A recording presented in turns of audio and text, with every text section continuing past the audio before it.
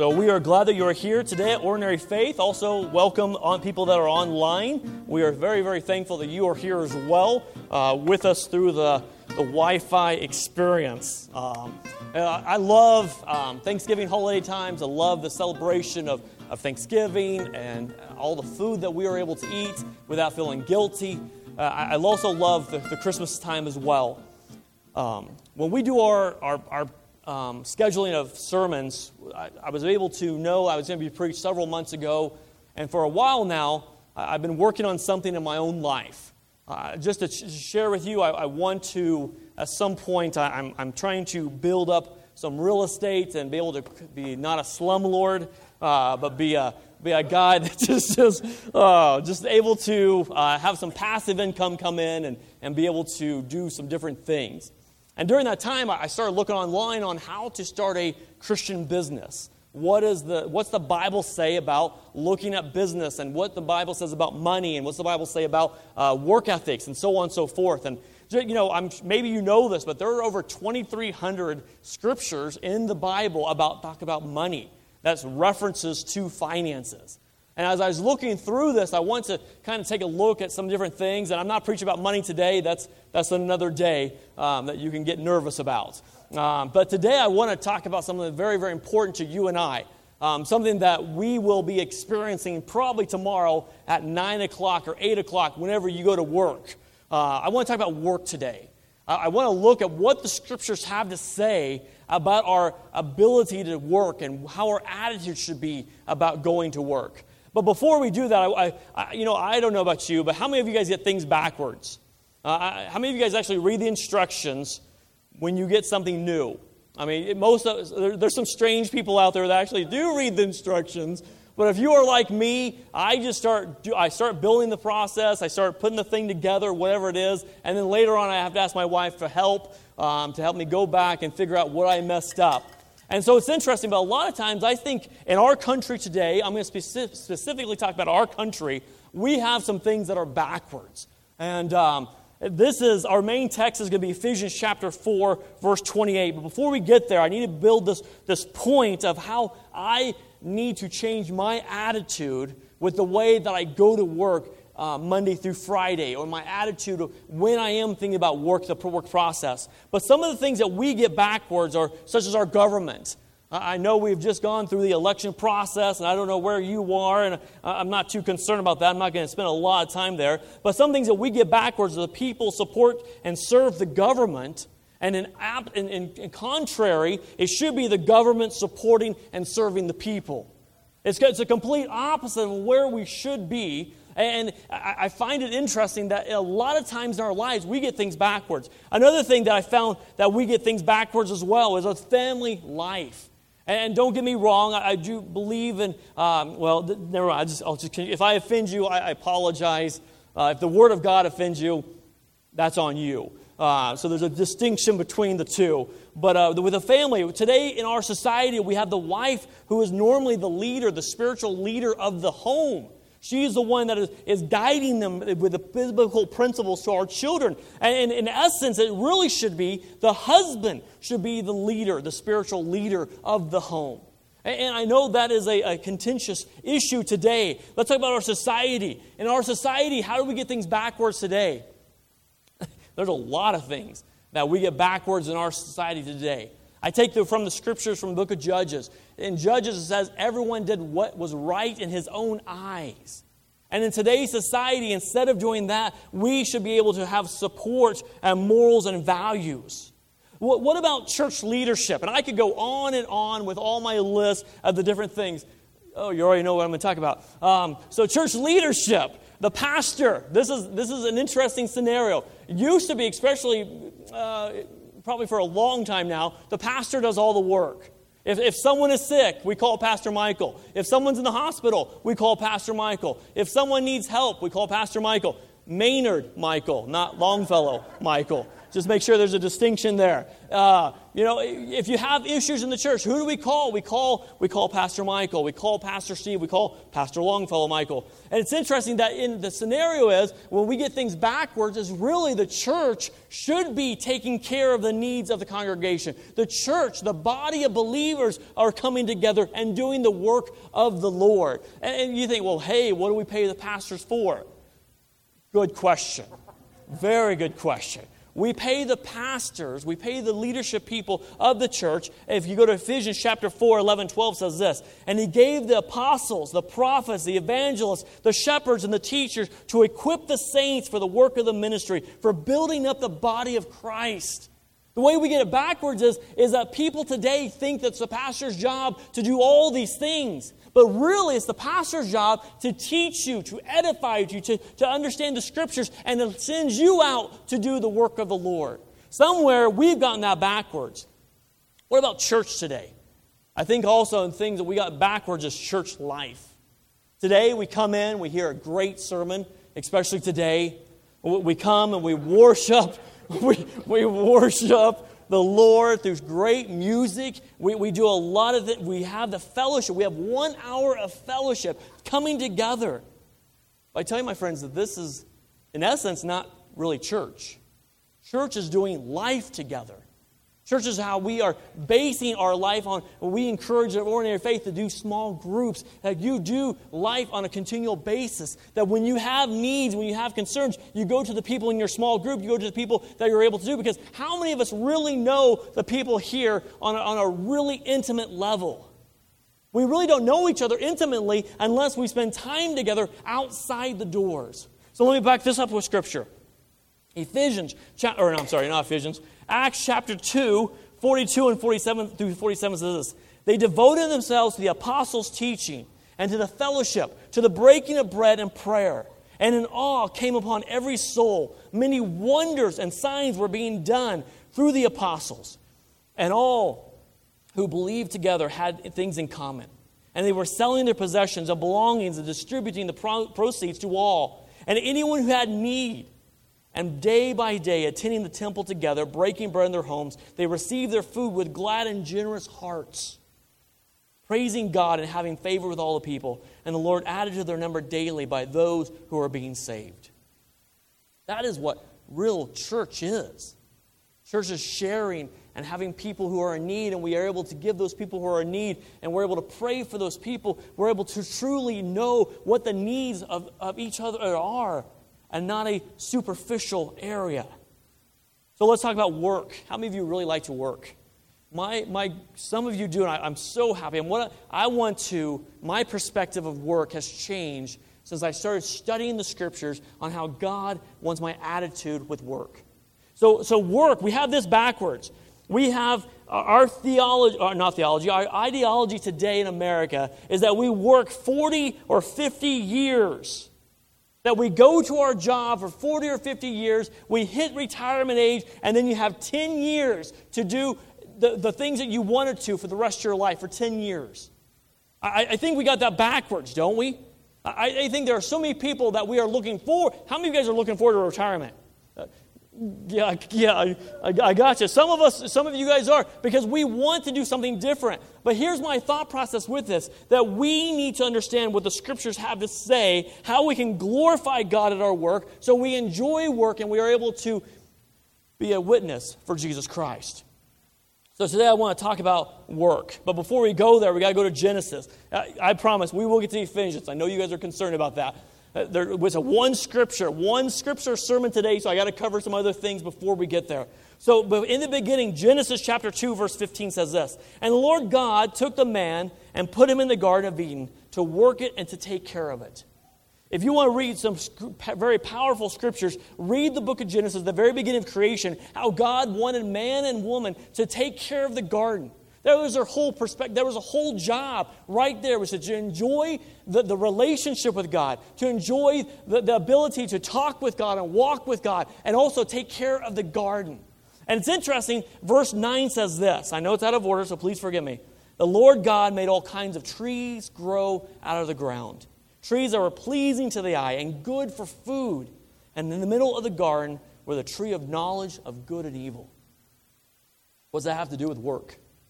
I want you to understand that they had a huge area that they were able to take care of in the garden. They were able to walk around and see the fruits and see the plentifulness of what the Garden of Eden had to offer. And in the middle of the garden was a tree of good and knowledge, of good and knowledge. And so I was thinking to myself, I wonder how many times Adam and Eve passed by beautiful fruit, beautiful trees, beautiful things that they could have eaten, that were pleasing to the eye, that was pleasing to the stomach. But they chose to walk past a lot of things in order to go to the tree of knowledge of good of evil. They passed by a lot of stuff.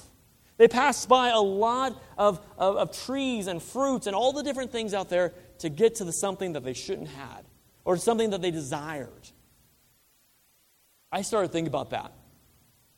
My mom does not think I'm content in life. My mom is very good at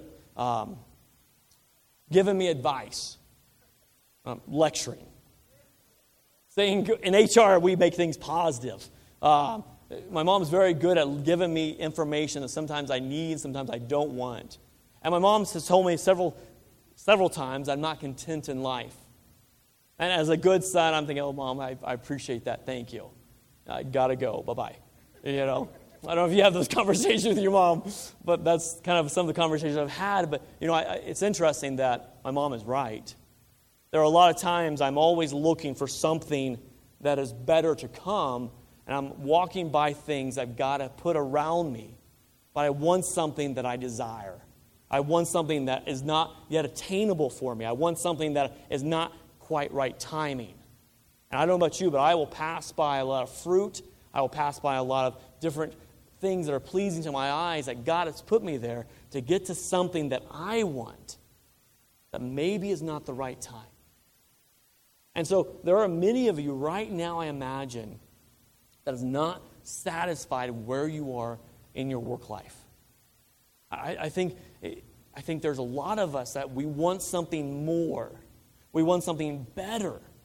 But we're passing by all these things, trying to get to this one thing, and we're losing what God has put around us already because we are so focused on that one thing. And this is how it was with Adam and Eve. Once they were finally realized what they wanted, they passed by it all and they went to the fruit. They got the fruit, and we know the whole story, and that's when sin came into the world. And that's where the thorns came in, the thistles came in, and work became so much more harder than it was supposed to be. You know, I remember Lori and I was talking about this some time ago when we got out of college. We got out of college and we were young. We got married at 21. We had a kid at 23. And we were excited about work. And then I was working at a church in Altoona. Altoona was 150 people, counting cats and dogs.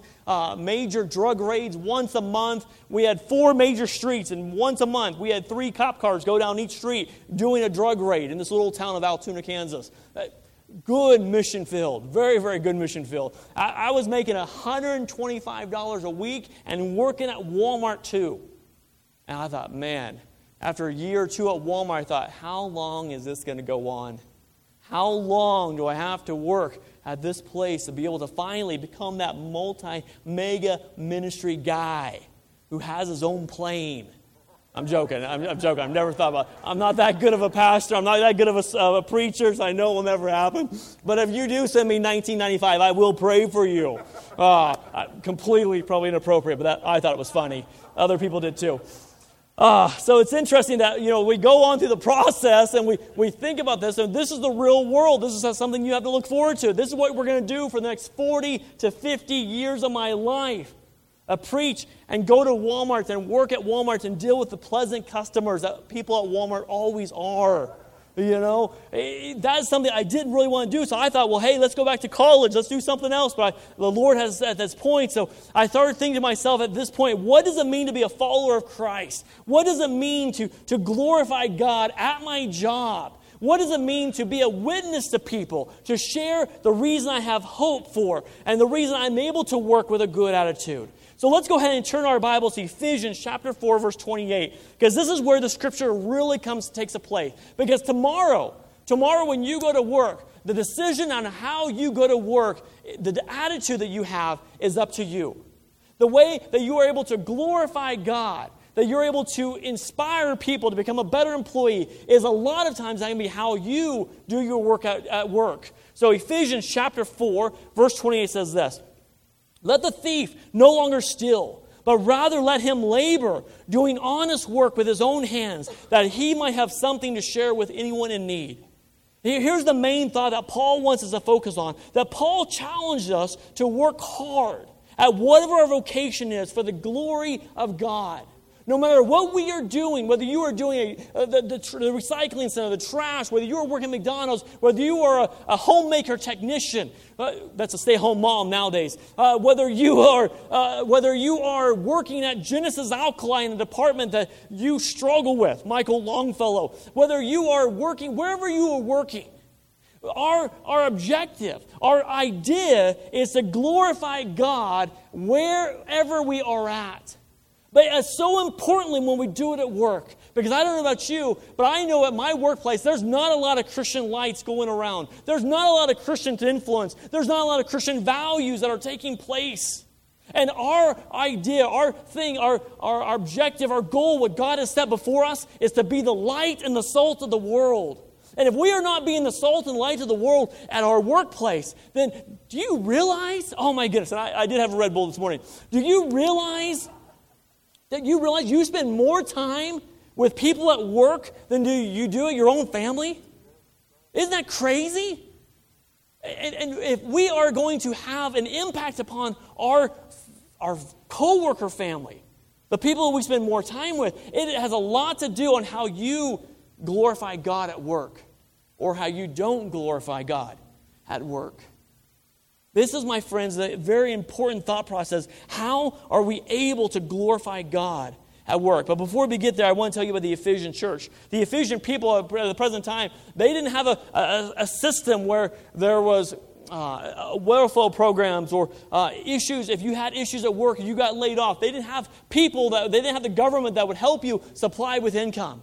They didn't have the society or the social things that we have today. If you got laid off from work, if you lost your job back in the day, you went hungry. You had to count upon your loved ones to help support you. Moms and dads who got older, do you realize in the scriptures there's no such thing as retirement? There's no such thing as biblical retirement throughout the scriptures. So if you think you're retired, you're really not retired. Because God has something better for you to do. God has something more extraordinary for you to do. Because you don't have to spend all your time at work. You're able to go out and spread the gospel to people. That's one thing I love. Completely off my notes. That's okay. So as we look at this, though, the Jews valued laboring with one's hands. The Greeks valued not working with their own hands. They disdained working with their own hands. Lower classes should work with their hands. That's what the Greeks thought. Ephesus, as the day, was a provincial capital of the area.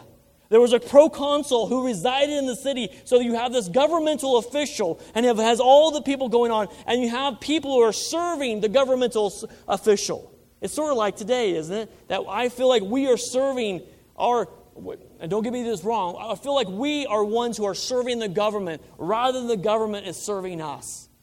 And it's something completely backwards. During this difficult time of a life, if there's many people who were stealing. If you wanted to eat, you had to steal. If you wanted different things, they had no retirement. So could you imagine being 85 years old and still working? I don't want to be 85 years old and still working. And it breaks my heart when I see people who are out there who are older who have to work because they are not financially set to be retired. But you know what? I think the church has got that wrong as well. I think the church, or I should say the family, should be taking care of those people so they don't have to work. I really do.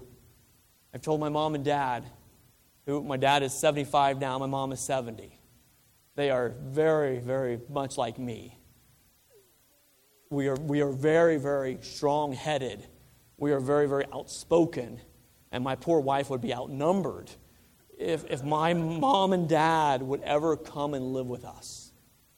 But I think as a responsibility as a Christian It's my responsibility to make sure my mom and dad are taken care of. Because that's what a good work ethic, a Christian would do, is to make sure their loved ones are being taken care of. But we've gotten that backwards, haven't we? We today think it's society's responsibility to take care of the older people and not the families. That's just something to think about. That's free. So don't worry about that. But I think we've gotten that really, really backwards, that we do not honor the older generation like we should. And we kind of cast them aside sometimes.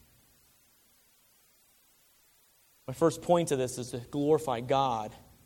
We need a healthy perspective of what work is all about. You may be in a job right now that you hate. You may be in a job that you are surrounded by difficult coworkers. You may be in a job that all you do is discipline and you let people go. You may be in a job where you don't think you are making a difference and you have no value adding to the company or adding to people's lives.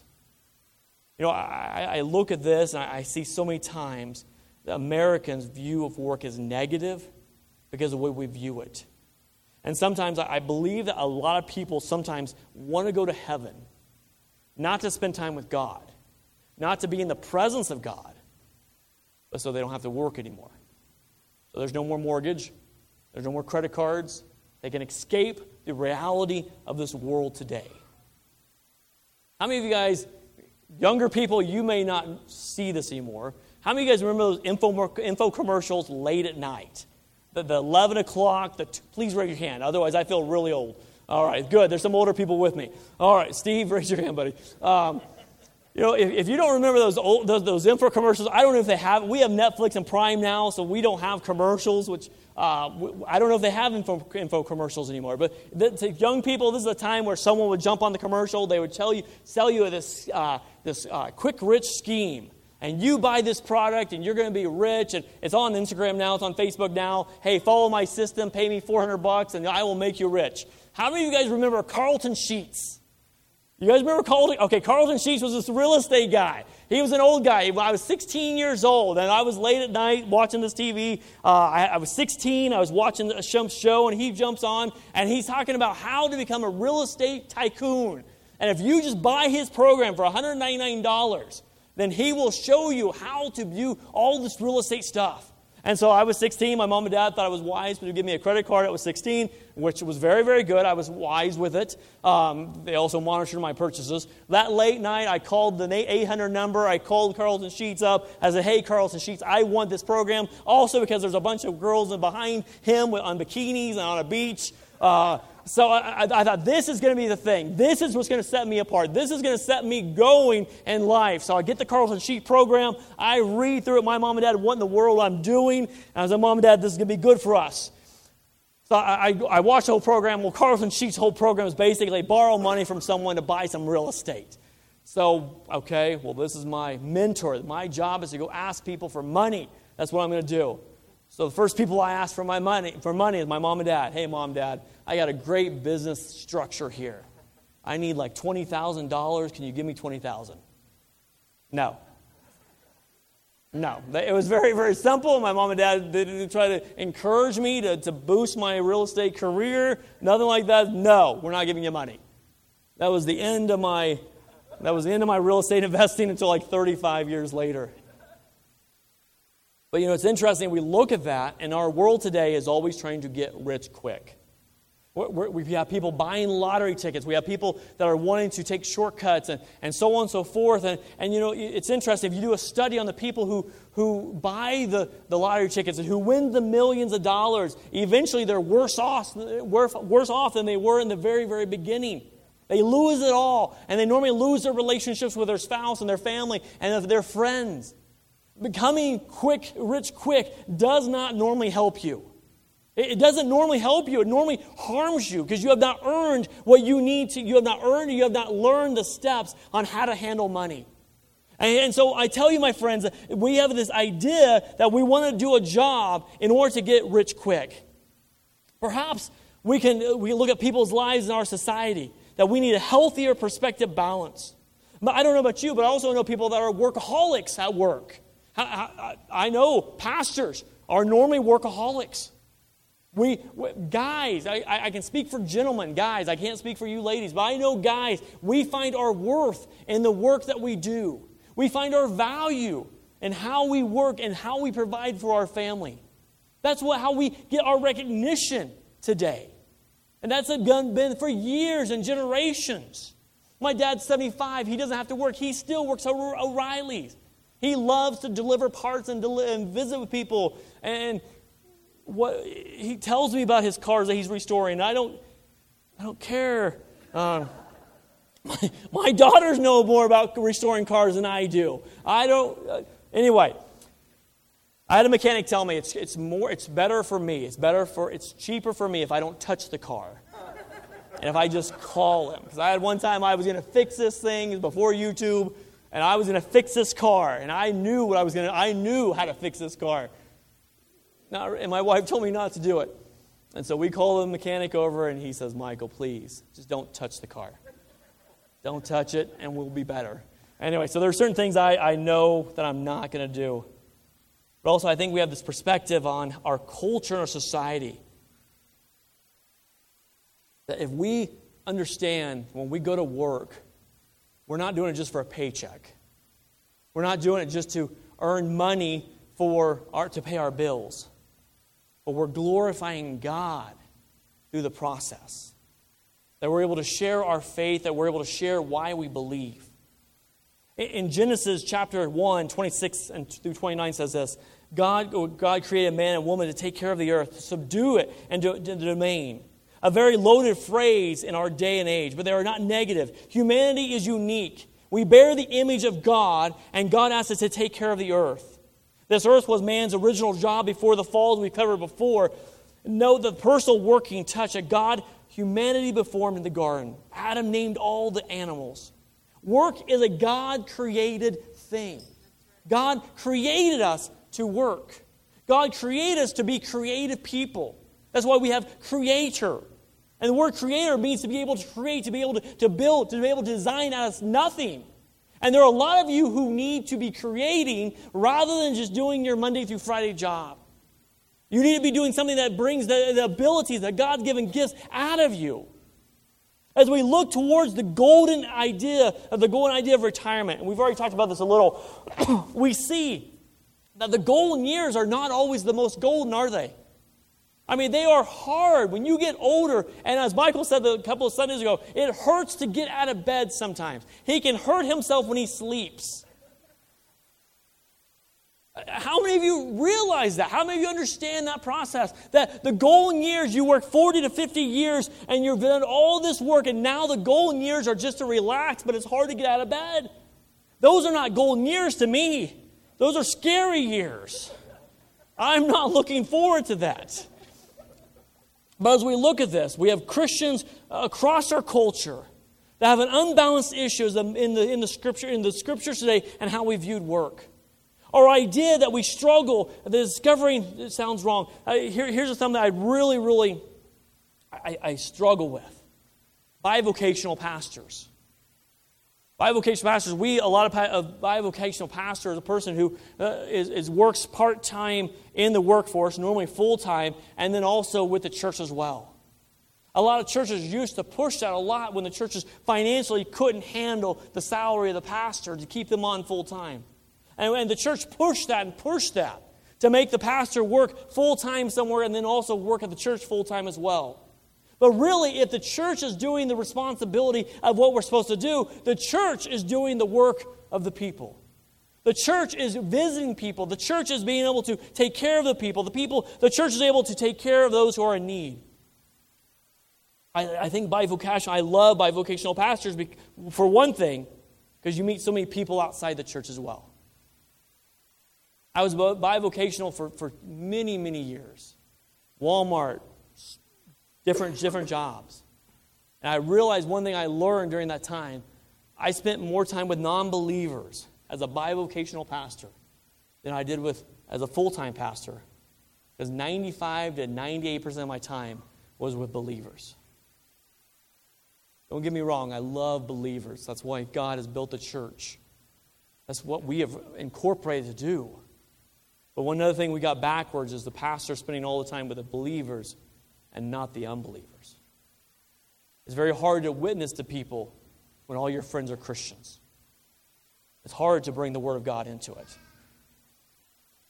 My second point is to glorify God. We need to strive to be the best employees as believers. This is something that's going to be hitting us very, very hard. If this feels like a hit to your stomach, too bad. Christians need to be the best employees that are on the workforce. Not looking at your Facebook, not looking at Instagram, not looking at Google, not doing the different things we do to waste time, but truly working for the glory of God and also for the best for your employer. Even if they don't treat you right, even if you don't think you should get paid more, so on and so forth, you make all the excuses in the world. God has given us the ability to work, and we should be the hardest working people in the realm today. People should know that you are a believer because of your work ethic. I don't know about you, but have you ever ran into someone that has a work ethic that just won't stop? That no matter what you do, you are tired, you are sluggish, and the person next to you just keeps on going and going and going. I remember several years ago, this was back in Kansas, we were unloading some firewood, and this older guy came by. He was unloading the firewood. He was probably 65 years old. I was probably 30, and we were unloading the firewood, and this guy could outwork me any day. And I'm being stubborn, and I'm being one of those people that got to prove a point. I could try to keep up with him. No way in the world. At the end of the conversation, at the end of the time we were loading wood, I asked him, how do you unload wood so quickly and so thoroughly and so efficient? He says, because I'm doing this for Jesus, I'm not doing it for you. I thought, wow. When we understand who we are working for, which I'm getting to my last point, we should have a completely different mentality on how we work. And I will tell you, my friends, I always hear the older people say, well, this generation today, I know the older generation saying that. Well, now, guess what? My generation is saying that about the generation coming up. Oh, this generation coming up today. I know I'm getting older. My perspective is different. But to see the work ethic of where I was, or where the generation is today, but to see where my work ethic is compared to the older people above me, there is no comparison a lot of times until we realize who we are working for. Paul says this, we are to work hard. I'm sorry, I just lost my place. Let's go to point 3. Glorify God. We need to work in order to give to others. One thing that discourages me, and this sermon is not to be discouraged, it's supposed to be uplifting. A lot of Christians in the world today, we work and we work and we work to see how much we can attain for ourselves and not to give to others. And the Scripture says we're working, so we have something to share with anyone that's in need. I will tell you, my friends, what the greatest joy you can probably almost always have is when someone is in need, that you are able to supply the needs for them. Because you worked hard, you worked honestly, you worked with all your might, not for your employer, but for Jesus, that you may be able to share with other people in need. That's a huge, huge blessing when you're able to give to other people in need. Think about the times, the difficulties that you went through as a person. When you didn't know where rent was going to come from, you didn't know where food was going to come from, you didn't know where your house payment or your car payment was going to come from, you didn't know where the diapers were going to come from. And somehow God brought you through that situation. Somehow God brought someone into your life to give you something. And if you've never experienced that, I'm so sorry. But I know when you're hanging on by a thread, that you are clinging to everything you have, wondering how you're going to get through the day. And God brings someone into your life and gives you a blessing. It is tremendous. Talking about helping your faith, but it also helps that person who gave it to you. I think the Scripture said we are more blessed when we give than we are when we receive. But one thing in our society that we've kind of gotten things wrong is that we work in order to provide for myself. We work in order to provide for my family. We work in order to provide for what I want, not the needs of our community, not the needs of brothers and sisters in Christ. Going back to Acts chapter 2, is they were devoted to the teachings of the apostles and teachers. Anyone who was in need, they gave to one another. It's not socialism, it's not communism. It's when I'm able to freely give of what I've worked for in order to glorify God. That's what God has called me to do. When we look at the pastors in different countries who are very, very, very minimal on their budgets, who are barely making it, and we give to them because we've worked honestly for what we have, what a blessing that is. We work so we can give. We work in order to glorify God. We work so we can also share our faith with other believers. We work to have a work ethic. I love this scripture that says, you don't work, you don't eat. How many times do you quote that to your kids? Oh, I quote that all the time. Oh, sorry, you don't fold your clothes, you can't work, or you can't eat. That was sort of a joke sometimes, not always. But I would tell you, my friends, that the reason we work is not just to supply our needs. The reason we have a good attitude when we work is not just because we want to be a raise. We work so we glorify God. The Scriptures tells us that have your body as a living sacrifice. What does that mean? I think right now in my life today it has a different. I can take that in one way. I can come to church, I can worship God, I can give Him all the glory here for an hour, I leave, and then on Monday morning when I go to work, I'm going to use my mind, I'm going to use my body to glorify God. I'm going to worship Him by working hard for Him. I'm going to have an attitude, not one that just I completely hate my job and I can't find any satisfaction. I'm going to find something I can be joyful about my job. Because right now there are a lot of people that don't have jobs. There are a lot of people who are struggling. There are a lot of people who are having those difficulties, and they need help. What's your attitude? Your attitude is contagious, my friends. You who are the light of Jesus Christ, you who are the salt of Jesus Christ, your attitude Monday morning should be so excited. I will tell you this, what I do now to help my attitude, because my attitude at work has not always been there. I confess.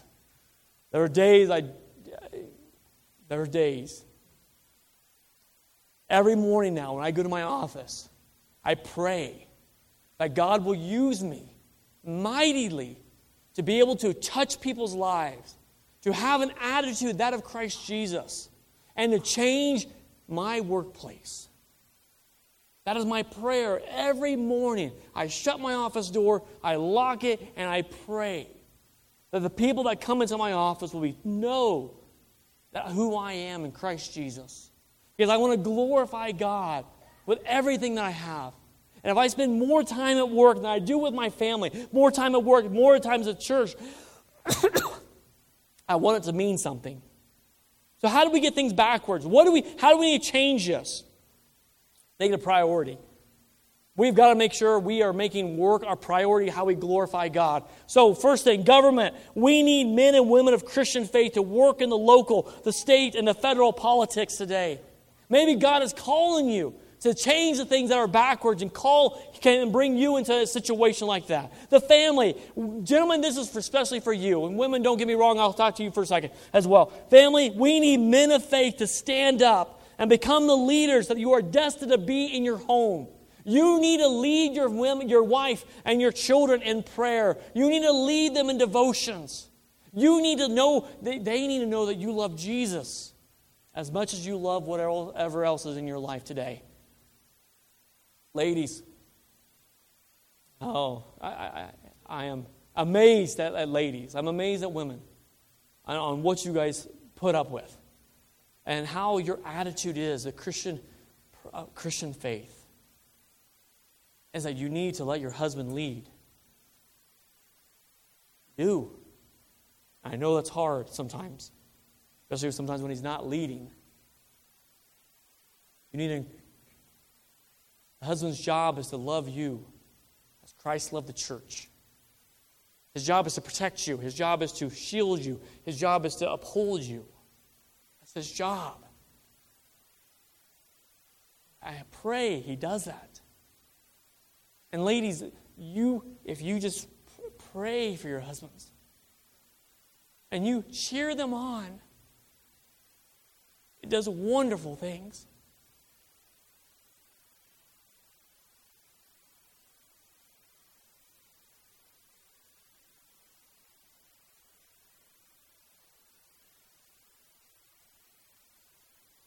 Ladies, you normally, take care of the kids.